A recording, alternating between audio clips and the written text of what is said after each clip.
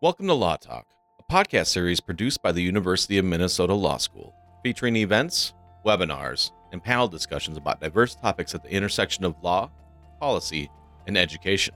This episode, Human Rights, Equality, and Water at the Local Level, features Human Rights Center Executive Director Amanda Lyons in conversation with visiting experts Professor Martha Davis of Northeastern University School of Law and Jason Bailey, a civil rights attorney with the NAACP, to discuss innovative litigation and policy advocacy efforts to advance equal access to drinking water in the United States.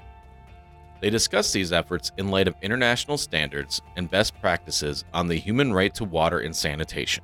This discussion was recorded on May 12, 2022. Subscribe to the Minnesota Law podcast feed on SoundCloud or via your preferred podcast network for more Law Talk episodes, as well as other podcast content produced by Minnesota Law. So my name is Amanda Lyons. I'm the Executive Director of the Human Rights Center here at the law school. And some of my work centers around the right to water. So for me, it's especially exciting to have the conversation that we're hosting today and to be able to welcome Jason Bailey and Martha Davis to campus.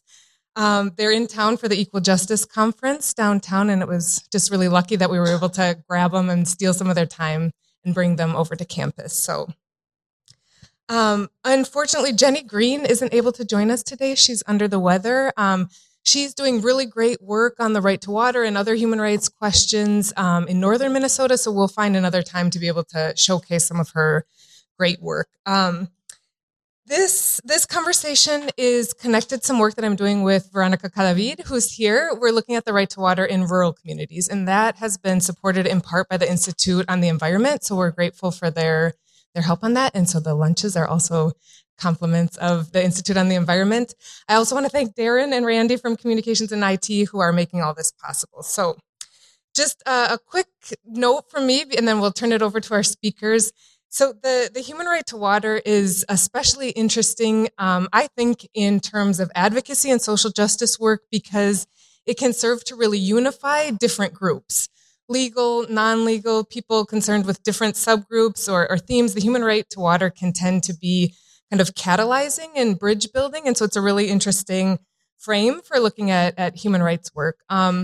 There's kind of been two maybe limitations that we can think about in that work. One is the origins of the human right to water have really been focused on potable water for personal and domestic use, and a lot of focus on developing countries, and less look at either water questions in developed or global north countries, and not as connected to questions with freshwater resources, so environmental justice. And there's been a lot of great expansion and advances in that area, so that's exciting to see. And another limitation has been that we don't have the human right to water codified, of course, here in the United States.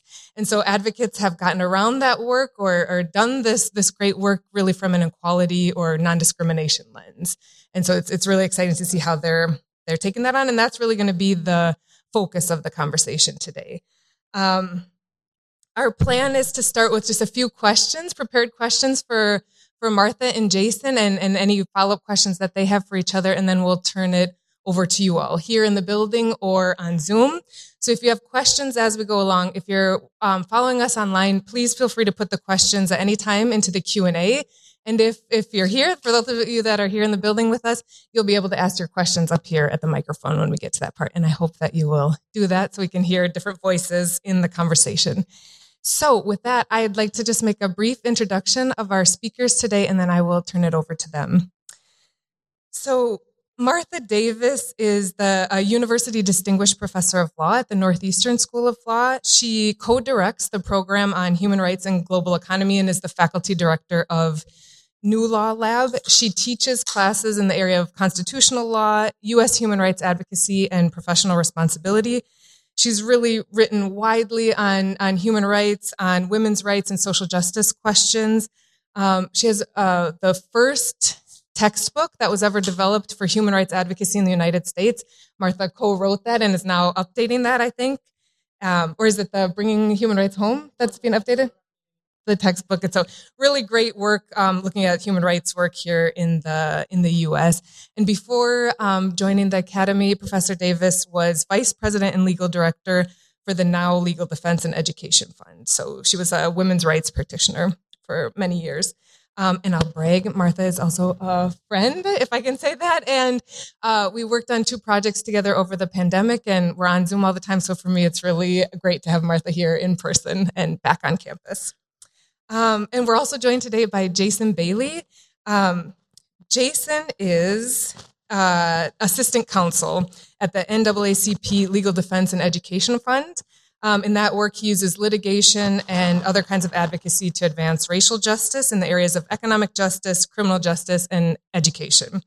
He's had several different related roles before taking up that role. He's based in DC now. He was a trial attorney with the U.S. Equal Employment Opportunity Commission in Memphis, Tennessee, and he worked on employment discrimination there. Was a judicial clerk in the U.S. District Court for the Western District of Arkansas, where he's from originally. And he was an Equal Justice Works Fellow with the Lawyers Committee for Civil Rights under the law and did a lot of work in housing discrimination and other questions there. So it's exciting to hear those backgrounds because I think it tells you kind of the wealth of wisdom and perspective that both of our guests bring to questions of water justice. So we will hear from them now. I might have to ask the questions from up here. Right. So, Jason, maybe you could get us started. Can you just tell us a little bit about the work you're doing most recently on water affordability and the Fair Housing Act litigation that you've done in Detroit and Cleveland? I'll turn it over to you. Sure. And thanks again for having me. I'm really excited to be here and join this discussion. So, like Professor Lyons mentioned, my background is mostly in enforcement of anti-discrimination statutes. And at LDF, this is something that has really piqued our interest over the years with the acknowledgement or recognition that water has become increasingly unaffordable for Black communities and other communities of color across the country. And so, just from hearing, reading reports and just discussions with advocates across the country, we came to a realization that this was an issue that really needed to be addressed. But we had a really big question about how to do that. And so one of my colleagues, Cody Montag, she took a sabbatical to write a report and really study this issue. And the report's called Watercolor. And basically what that study did was it really kind of did a survey of the water affordability crisis in the country, but specifically in 2 major cities that seem to have some of the most egregious collection practices when it came to water debt. And those were Baltimore and Cleveland. And so both of those cities had really aggressive policies of placing liens on homes for unpaid water debt. And what we saw happening was that there was a significant loss of Black homeownership in both of those communities, in the Black communities there. So the report really kind of outlines the problems there and also potential solutions. And so what came from that report was, a lot of policy advocacy. We were part of a group of advocates that essentially advocated for a local ordinance in Baltimore called the Water Accountability and Equality Act. And so basically what that law did there was it eliminated liens there for unpaid water debt. And it also created a water affordability program there, which tied income to water bills so that water would be more affordable to people regardless of whether or not they can pay for it. So in addition to that, that law also provided some procedural protections for residents so that they could be able to dispute their bills if they felt like they were erroneous. So in addition to that, it also led to a federal class action that we're currently litigating in the Northern District of Ohio, where we're advocating for, or we're alleging that Cleveland's water lien policy there disproportionately impacts Black communities in violation of the Fair Housing Act. And also, we're alleging that their policies and practices violate their customers' due process rights because they don't really give people an opportunity to dispute their bills. So happy to talk more about those in detail. But in short, from Cody's report and then also just through our advocacy, we felt like, our experience would allow us to use the Fair Housing Act, which is something that really I think most people don't think of when they think about water justice and affordability to address these concerns there. So happy to talk more about those a little bit later on, but that's just kind of a glimpse of what we've been doing in the past couple of years to address these issues. Thanks, Jason. And we'll have plenty of time for more questions, but I'm wondering if you could say a little bit about, from the litigation work that you're doing, in this context or another, are there certain kind of structural reforms or changes that you think would open up better pathways, or do you have kind of recommendations that at a policy level that are based on your work? Yeah, that's a great question. So I think the biggest thing that we're looking to address through these cases is it really comes down to water affordability. And so one of the big issues that we're currently litigating right now is, as part of our burden of proof under the Fair Housing Act, we have to prove that there's a better way for these cities to collect other than their water liens. And so one of the positions that we've taken is that one method would be to adopt water affordability programs like the one that I mentioned that Baltimore adopted, and other cities like Philadelphia adopted, which, again, tie income to people's water bills. And so that would allow people, again, regardless of how much they make, be able to still be able to afford their water bills. And so we think that that would be a great first step in terms of addressing these issues. And then also, from an LDS perspective, the elimination of water shutoffs policies altogether would be another approach. And so those are just some of the policies that we're thinking through, and certainly the ones that we are advocating for in our litigation. And so, again, through our advocacy in Baltimore and other places, we think that these types of alternative measures really make an impact and allow people to continue to have access regardless of their ability to pay. Great. Thanks, Jason. And now we'll turn to you, Martha. I know you've done a lot of work in different areas related to the right to water, but maybe you could tell us about the most recent work connected to local policies and the quality audits. Sure, thanks. And thanks to Amanda for inviting me and Jason again. And it's great to see a few people that I know here. So I've long been interested in local human rights implementation, what's happening in cities, what's happening subnationally in terms of human rights. And so through that interest, I started looking at water and sanitation, because often that is administered, certainly affordability in the U.S. is administered at the local level as opposed to the national level. And really, it was 7 or 8 years ago on my sabbatical that I was in Sweden and started working on issues of Roma people who are being evicted from settlements around Sweden and then around Europe, and thinking about how it was that access to water was being used to control people.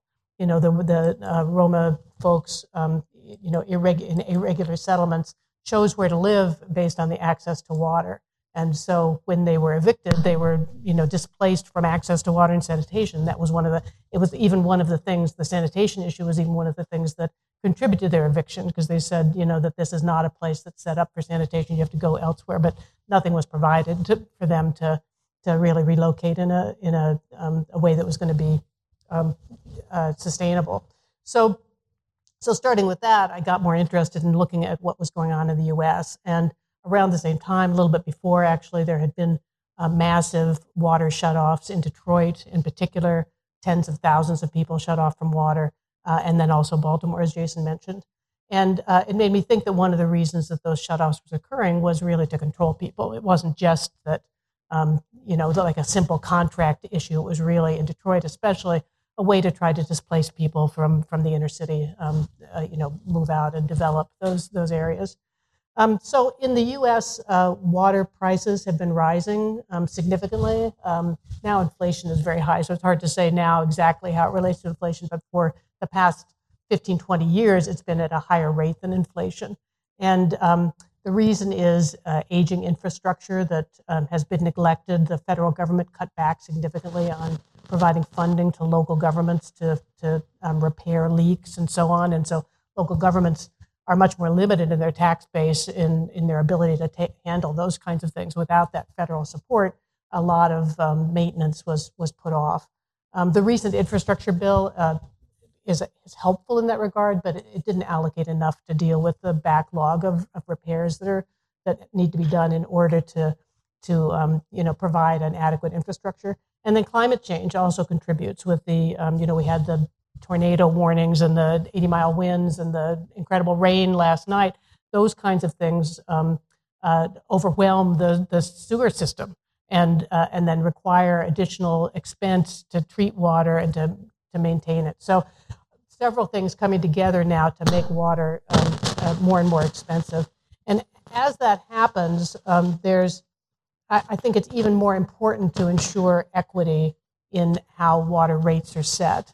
For many years, I think water was kind of neglected because electricity and gas and rent and housing, all those other things, household bills were more expensive than water. But as water increases in cost, it's important to look at how the policies relating to water are implemented. And I think it's important to do it now before water becomes even more expensive, because it's just going to be harder to address the equity issues as it becomes more contentious. So a few years ago at Northeastern, I and some sociologists on our faculty got a grant from the National Science Foundation to explore rate-setting processes, water affordability processes in Massachusetts and Pennsylvania. And that included interviewing policymakers about their awareness of the human rights aspects of water. Did they see themselves working in the shadow of human rights? Were they thinking about human rights as they worked on these policies? And what we discovered looking at this was really an incredible patchwork of regulations. It's so much of this is regulated at the very local level or regional level. In Massachusetts and Pennsylvania, there's very little privatization. In Massachusetts, there's only 3% of customers that are working with private water utilities. And so it's really, regulated largely by municipalities, often at the very local level. And as Jason said, tax liens are often used as a way to collect payments that haven't been made. Shutoffs are used in that way. And what we found in the interviews was that the administrators viewed this as a tool to collect funds. They needed to balance their budgets.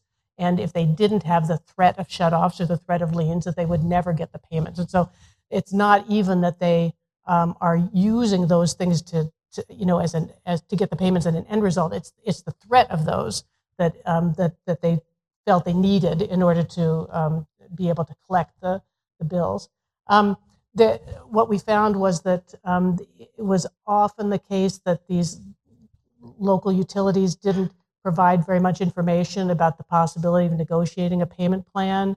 That there might be information buried in a bill that you got that said something about that, or maybe something on a website, but it wasn't something that was advertised very much. There wasn't any regulation of those kinds of things, what kinds of offers might be on the table in terms of a payment plan. There are discounts in some of the communities for some people, but those discounts are not even always need-based, oddly. So in Boston, for example, you can get a discount for water as a senior homeowner, but you don't have to prove any need. You could be John Kerry, right? The former Secretary of State living on Beacon Hill and qualify for a discount on your water.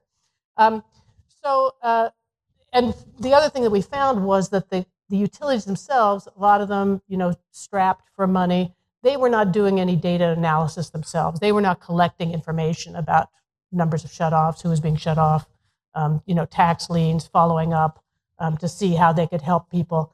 And we were not the only researchers who had difficulty even just getting data about how many shutoffs they'd done. We did FOIL requests, Freedom of Information Law requests, and some places just couldn't tell us. They just didn't know. So one thing I've been working on recently is there's now a move to expand the data collection and transparency, and it really relates some to what Jason's talking about.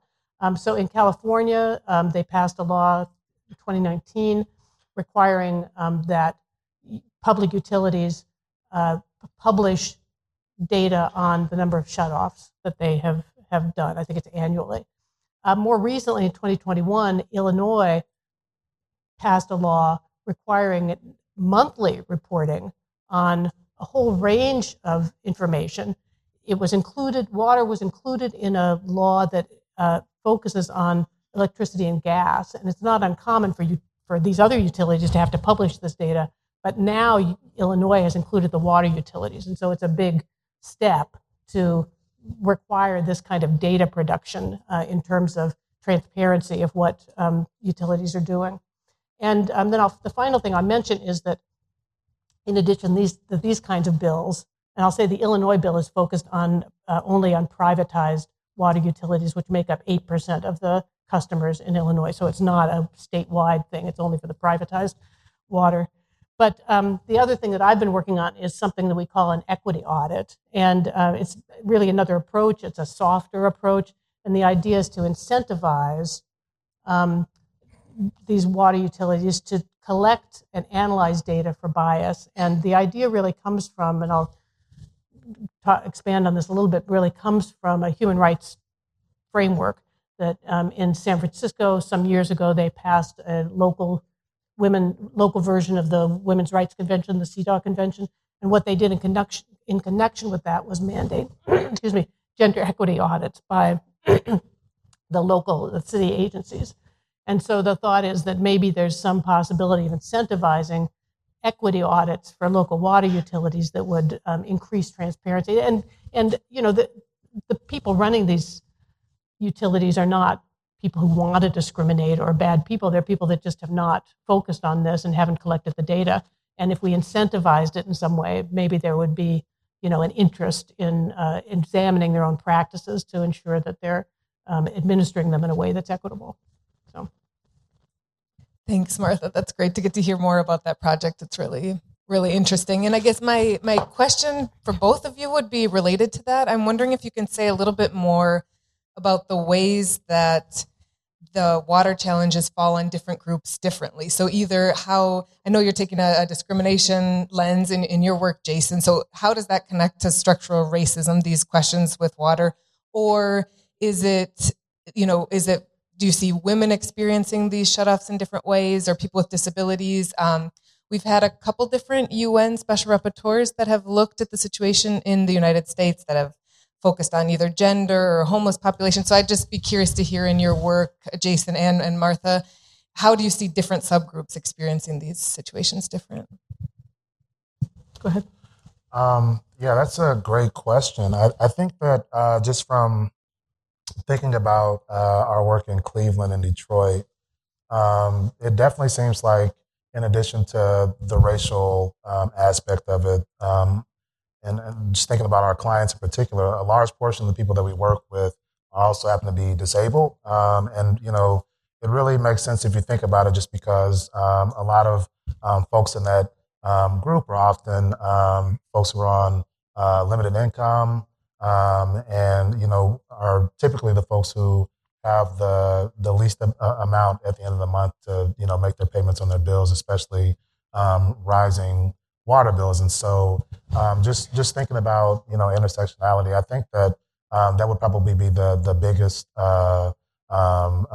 group of folks who are also experiencing these types of issues. And so it's something that we're definitely thinking about, not just in terms of this realm, but in other aspects of our portfolio at LDF, is just thinking about how we can use the Americans with Disabilities Act to address a lot of these concerns, not only in water justice, but in other scenarios that you might not think of normally, like voting access and things of that nature. So it's definitely, a cause for concern.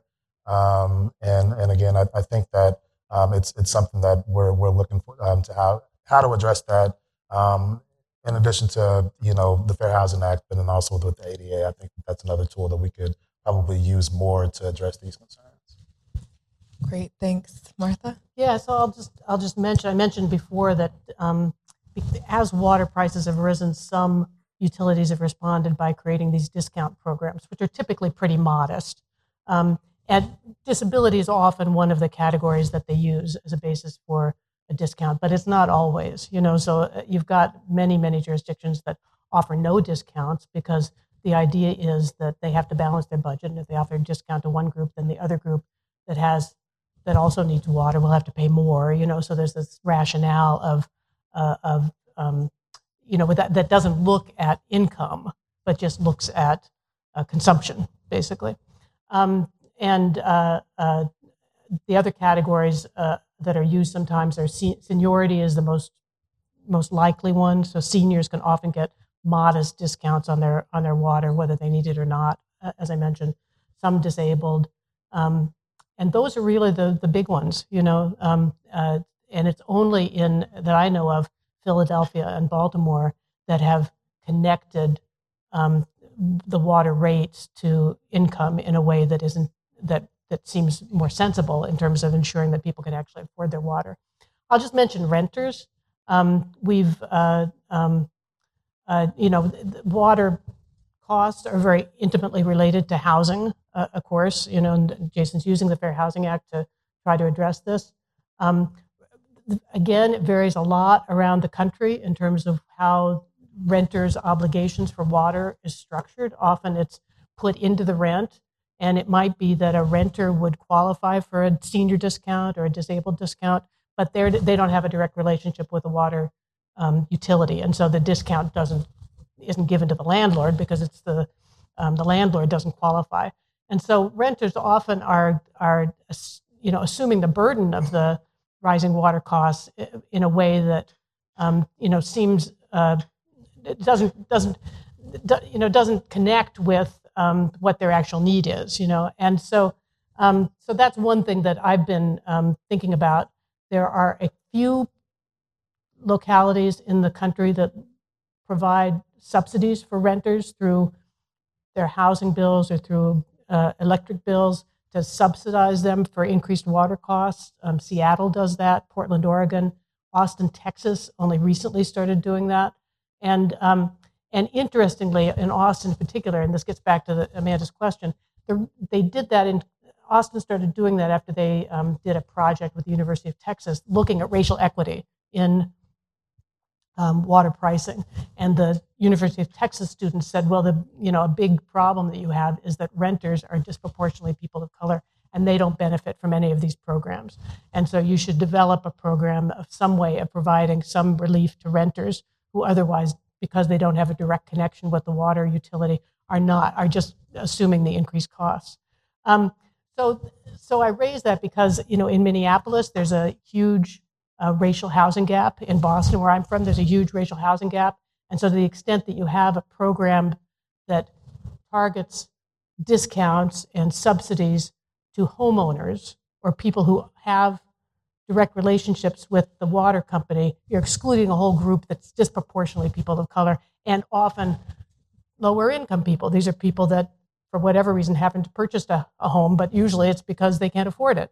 And then in Boston, I can't speak to Minneapolis. In Boston, this compounds the redlining that occurred and still occurs, in terms of people's mortgages and access to property. So it's really a little additional tax, on that disproportionately falls on people of color that is then compounded by the increase in water prices. Yeah, I think that's a really helpful example of kind of where a policy is focused on something that seems neutral but has these very clear disparate impacts. I want to open it up for any questions that you have. So for those of you that are following us online, please feel free to put questions in the Q&A or the chat, and then I'll turn over the microphone in just a few seconds. I wanted to ask one question that might be might be unfair in the sense that I know that a lot of your work has focused on urban areas. But one question I have is, do you think the trends that you're seeing, are they specific to urban settings, or can you say anything about people that are either living in suburban contexts or the kind of bigger cities away from urban centers, or even in rural communities? I'm curious whether the organizations you're working with or your work itself, if you can speak to kind of the different geographies of some of these questions. Maybe I'll ask Martha if you would go first on that, and then I'll turn it over to Jason. Sure. So the studies that we've been doing have focused some on very small communities, but they're not rural. Having said that, one of the things I was involved in was with the U.S. Civil Rights Commission has a state advisory committee in Massachusetts that I'm part of, and we had a hearing on water pricing that brought in some people that were talking about some of the issues faced by rural communities. And I think what it boils down to, at least in Massachusetts, is still the lack of regulation and the lack of transparency. You have, in Massachusetts anyway, great variations. You have people with septic systems, you have people that get their water through fire districts as opposed to utilities, and we learned later that the state auditor is actually trying to figure this out because it's so disparate, and so unconnected, the different ways that the water is regulated at the state level. And I would guess that at least in New England, that's probably typical. I can't speak to the Midwest. And I'll also say, and Jason may be able to expand on this, is that sanitation is an area where the rural condition is very different, I think, than the urban condition. And there's been a lot of attention to that, particularly in the South. So I guess that's all I can really add to that question. Yeah, I would definitely agree with all of that. To the sanitation point, that is something that we're seeing a lot more of, and it's become, an issue that's kind of got national attention. There's been efforts to try to address that in Lowndes County, Alabama, where, a lot of folks, Black people in rural communities don't have access to traditional sewer systems, and so that's caused, a lot of sanitation issues because a lot of people can't afford the types of systems necessary to really have a more traditional sewer system, and so that creates all types of issues related to the spread of disease and things of that nature. And so that's something that we're seeing not just in Lowndes County, but in other parts of the rural South as well. And I think that in some respects, things are worse just because, like Martha mentioned, a lot of places have customer assistance programs that provide some type of, financial relief, but in smaller places, you don't have that. So shutoffs tend to be more aggressive down there, and people don't really have a safety net that, while, in some places, like I would say Detroit has it, it's not as robust as we would like it to be. But, I think that in smaller communities, you don't have that option. So shutoffs tend to be the way to go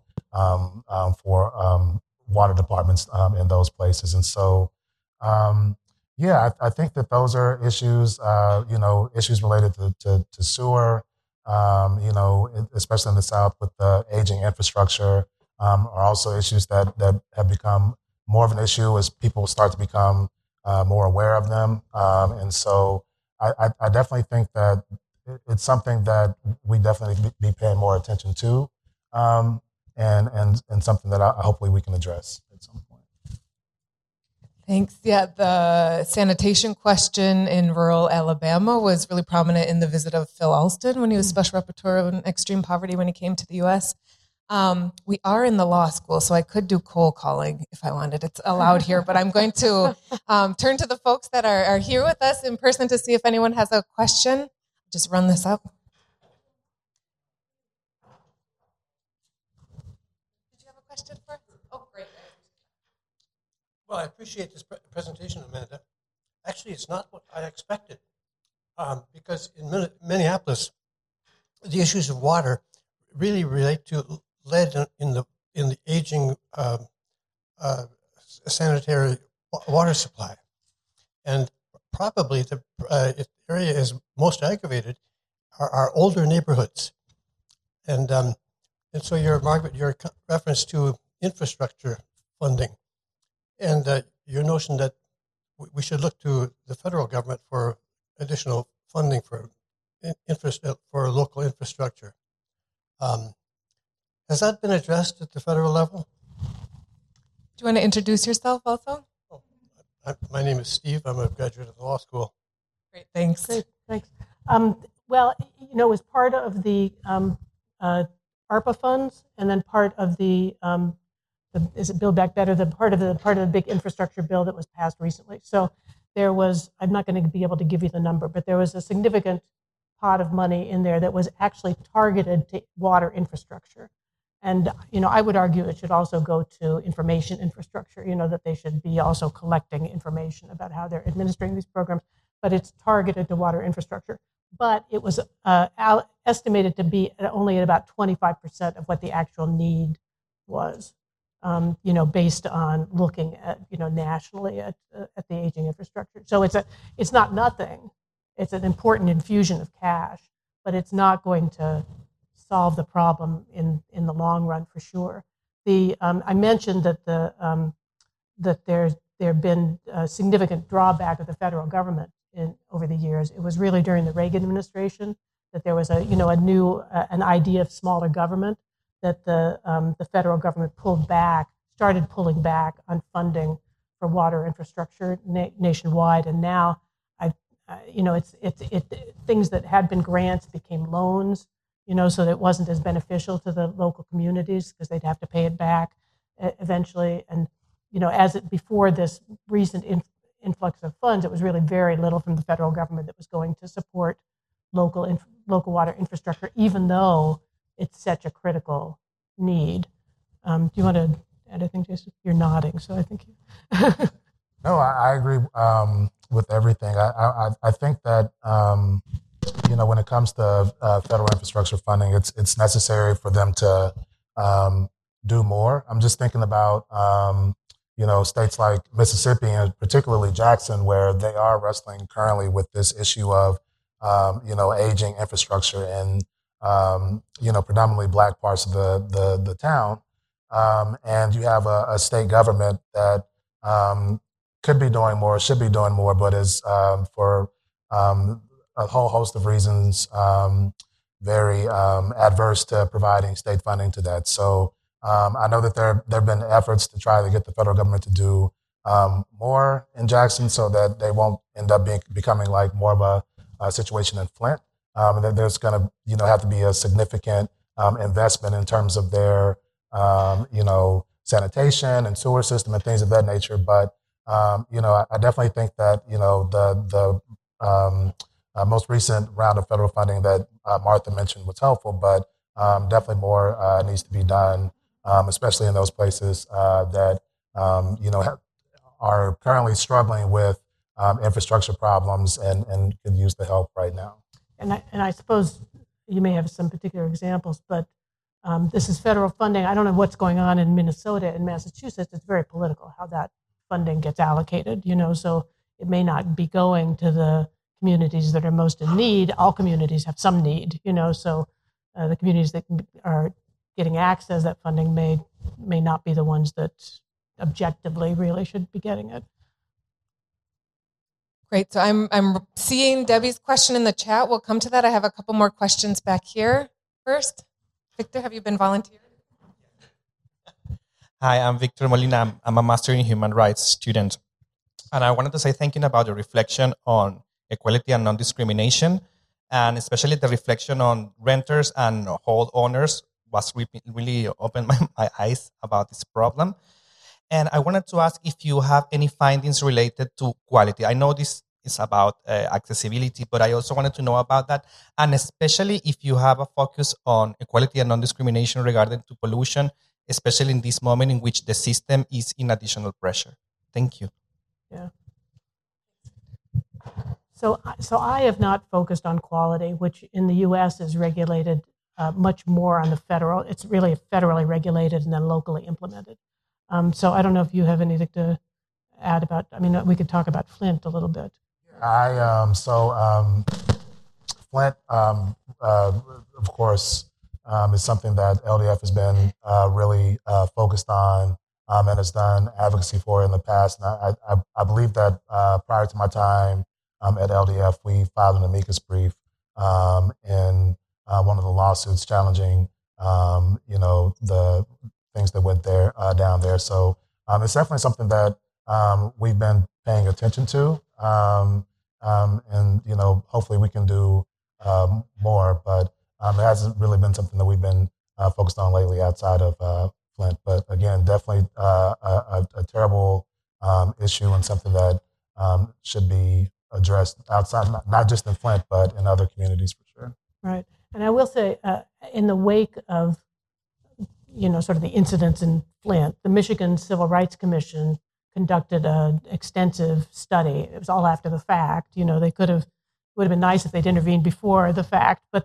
all after the fact, they studied what had happened, and they concluded that there was unconscious bias in the administration of the water quality, or, the decision-making, I guess, that the failure to react quickly, maybe even the initial decision to start using the Flint River, all reflected they said unconscious, but, just sort of racial bias that had it not been the kind of community that it is, that they expected that there would have been different reactions to some of the things that were coming through.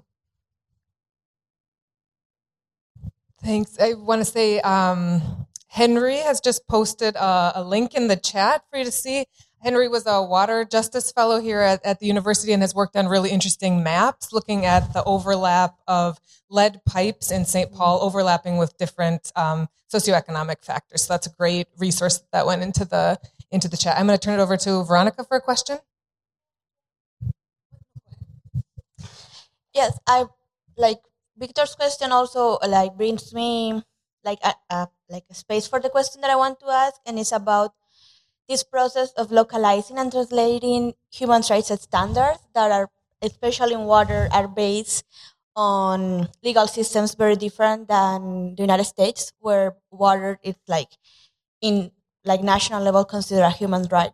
How is that a translation and localizing those standards that might not suit that well on the U.S. system, especially, for example, here the substantive due process has been so important, but for water and for example Michigan, but it's so different and how it's been approached in other countries when it doesn't need to go that further. So how is that localization and translation of those standards in water in your work, and how you've been managing to do that matching? Sometimes that is hard. Mm-hmm. Yeah. Well, I think we found when we were doing the interviews, there wasn't pushback from anybody. Nobody said, no, water isn't a human right. There's general acceptance of that as a rhetorical matter. Everyone recognizes the need for water. And so I think what's more difficult is turning it into some kind of obligation, right? And there are some examples of obligations that have been established under U.S. law. Not federally, so we don't have a national system of affordable water. But California has adopted as a legislative matter a human right to water. There's a statute that indicates that California recognizes water as a human right.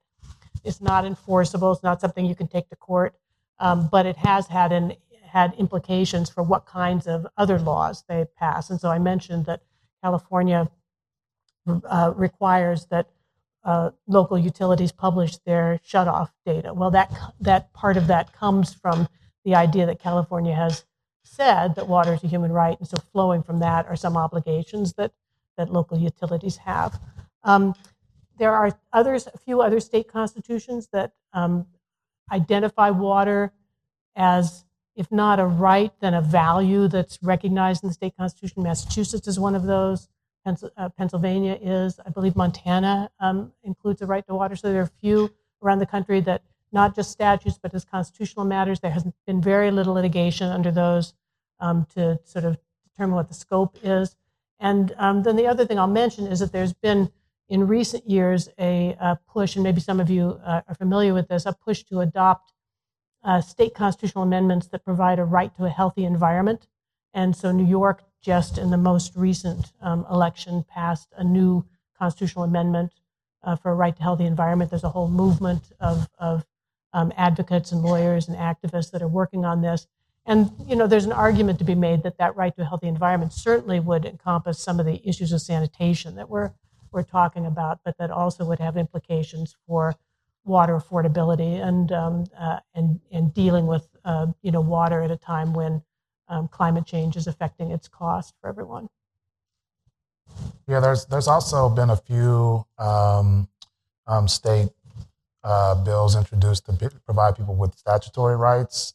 So, for instance, in Georgia, I believe a couple of years ago, there was a bill introduced to give water customers a Bill of Rights. So, while they wouldn't necessarily have a constitutional right to water, they would have procedural, protections to do things like challenge their water bill, and also just different things that water providers would have to do before they could shut off someone's water, such as ensuring that the bill is accurate. So there have been some causes for hope in that front. I'll just add too, and Amanda mentioned earlier that Philip Alston, at the time the UN Special Rapporteur on poverty issues, when he visited the U.S. some years ago, really emphasized the issue of sanitation and water to some extent, as part of his poverty portfolio. And the other special rapporteurs have also been pretty active in the U.S. over the years in framing this as a human right to water. And I think that's one reason there's not so much pushback just on that idea. So in Detroit, UN special rapporteurs on water, poverty, housing all came together to make statements about the shutoffs, and its connection to housing. Statements also in the context of Flint. Some years ago, the UN Special Rapporteur on the Right to Water visited the U.S. and toured around and specifically made statements about what was going on in California in terms of sanitation and so on. So I think there's, sort of even though the U.S. hasn't ascribed to any of the treaties that or the conventions that would include a human right to water, it's not that there's not any dialogue in the U.S. around it. There certainly is, and the UN Special Rapporteurs have really stimulated some of that. Thanks. And this is just anecdotal, but it does seem like a lot of the local water advocates, especially in Michigan, are connected to global movements on water justice and kind of this infusion of standards and norms. And we're able to call on some of these mechanisms in really interesting ways. I'm going to turn to the questions that we have in the chat. On Brenda's question about freshwater resources, I think we'd be really interested to continue the conversation on right to water and maybe have additional panels and conversations, because that's a whole area where we could expand on. So this relates a little bit to Debbie's question on the rights of nature movement. So maybe I'll just say a word. Professor Jenny Green, who was going to join us today, could speak to this especially. They've been looking at rights related to wild rice in some of their work on the Polymet case up in northern Minnesota. I know that the Menominee movement has connected with the rights of nature framing in their work on wild rice and getting protections for wild rice and the importance that it has culturally. I'm less familiar with that, but the case that Veronica and I work with in Colombia also has adopted a rights of nature framework. So they, through domestic legislation in Colombia, were able to get a river, the Rio Atrato, declared a rights holder and have their rights recognized by the Colombian Constitutional Court. And to implement those rights, a body of guardians, they were called, were nominated. So the people that had collective rights related to the health of the river were given rights to protect the rights of the river. And so it was a really interesting litigation strategy to merge the rights of communities that were affected by pollution and overuse of water with the rights of nature. And so there's a lot of really interesting things happening at that connection that Debbie pointed out for us. And hopefully we can have more conversations on that also. wanted to pull out a question from Brenda's question here, touches on privatization. And Martha, you mentioned this a little bit in Massachusetts. I don't know if either of you can comment on the role of private actors in some of the scenarios that you're looking at, or are you dealing mostly with public sector in this work? Mm-hmm.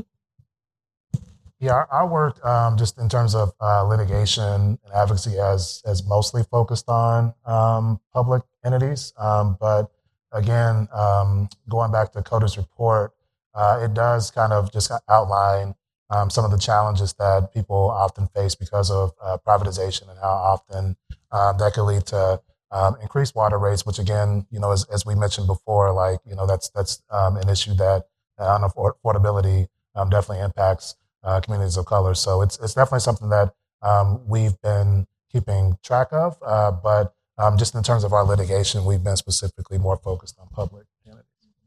Yeah, I'll just say, ironically, maybe because it's not what you expect, the states have been more ready to regulate the investor-owned utilities than the municipally owned utilities, and I need to learn more about why that is, whether it's about home rule, whether it's about, state capacity and so on. But for example, at the time of COVID, many states adopted moratoria. Well, often those were targeted at investor-owned. The governor's executive order would be to investor-owned utilities, and then each municipality would adopt its own regulation or its own statement, about shutoffs or about liens or whatever it was. And likewise, as I mentioned, that Illinois law that is now requiring periodic reporting about shutoffs and so on, that is for investor-owned utilities. It's not for any of the publicly owned. And so there'll be a trickle-out effect to the publicly owned utilities, but the regulation at the state level is of the investor-owned. So there's potential to do more to regulate the investor-owned. The door is already open for that through the public utility commissions, through the acts of the state legislature, in a way that it may not be open to create sort of baselines for the local municipalities. Yeah, what you see in different contexts at the global level is the conversation about how, in terms of inequality, a privatization model is really difficult for communities in rural areas, for example, because the cost-benefit ratio there for private actors is so imbalanced. It's so expensive to get into some of those neighborhoods. And also maybe in poorer communities where you have more likelihood of lack of ability to pay, it's less interesting as a private investment option. So it seems like something that is a key factor. And a question that came up a little bit in the resources that Henry shared with us is the lead pipes. And I thought that was really shocking when I learned about it, the cost being put on the people that live there to make those changes. That's shocking to me that would be a private expense as opposed to a public investment. I don't know, is that similar to cases that you've seen, that the cost of making the necessary reforms to have clean water are put on individuals? To an extent, I mean, I think that in terms of affordability and just this issue of that we've been dealing with, where people are given the ability to challenge their water bills if they feel like it's unaffordable. A common thing that water utilities like to do is put the impetus back on customers. And so typically what they'll do is they'll say, well, there's a leak at your home. It's not on our side, it's on your side. So it's incumbent on you to fix that. And so, sometimes they'll make an adjustment to a bill if it's something that they feel like a customer can't detect on their own or didn't detect on their own. But a lot of those fixes, if they're not on the public utility side, they're on the customer's side, and it's their burden to fix it. So, I do think that, again, that's something that municipalities should pay more closely attention to. And I know that some places are starting to adopt programs that will assist people in making those types of repairs in the homes, because, the cost is typically astronomical. And so, I think that that's something that is the causes that should be paid closer attention to, because again, with the aging infrastructure, a lot of people are going to have to bear that cost going forward when it comes to not only the water bills, but also the fixing the infrastructure that's causing that. Mm-hmm. Just say one of the sort of great benefits that's part of the Philadelphia program, and I don't know if it's part of Baltimore or not, you can tell me, is the possibility of forgiveness of the bill. And so in Philadelphia, under their it's called a TAP program for water affordability, if you keep up with your payments, for a certain period of time, then whatever you owe in the past, which might be for a leak or something like that, will actually be forgiven, which is a great benefit. And outside of those TAP programs, those kinds of benefits are not available. But is that the case in Baltimore as well? It's been a while since I looked at the text of the ordinance. I think so, but hold me on that. Yeah. I mean, the thing with Baltimore is that, as I understand it, is that they didn't really, they're just starting to implement it now because COVID really delayed things. And so we don't have it. Philadelphia has been in place for a few years, but with Baltimore, we really don't have a track record of how exactly it's going to work. We have just one minute left. I don't know if you want to leave us with a last comment about maybe what's on the horizon for you, what work is coming up, or any last reflection on human rights, equality, and justice in water. Well, I'll just say, I mean, it's exciting that we're having this today. I do think this is an issue that was kind of, back of mind for a lot of people because because water just seemed to appear, and it was potable and not too expensive, at least in a country like the U.S. And so, I'm really glad that the NAACP is doing the work that the Inc. Fund rather is doing the work that it's doing to kind of surface these issues. And as I said, the equity issues in particular as water becomes more expensive. And I'm also really happy to be having this conversation. And I would just, encourage everyone to pay closer attention to what's going on in your own communities. The lawsuit that we filed in Cleveland started or came to our attention initially because of some great local reporting that just one journalist had been doing for a number of years on, issues related to affordability and people losing their homes because of unpaid water debt. And so, I think it's just important to be mindful of what's going on in your own community. What programs are out there for people as water becomes more unaffordable moving forward, and just being sure to kind of keep that at the forefront of the conversation as things progress in this area, because I think that this is going to be an issue that a lot of communities are going to be trying to deal with in the coming years. And so I just encourage you all just to kind of keep your eyes and ears open to what's going on in your own neck of the woods.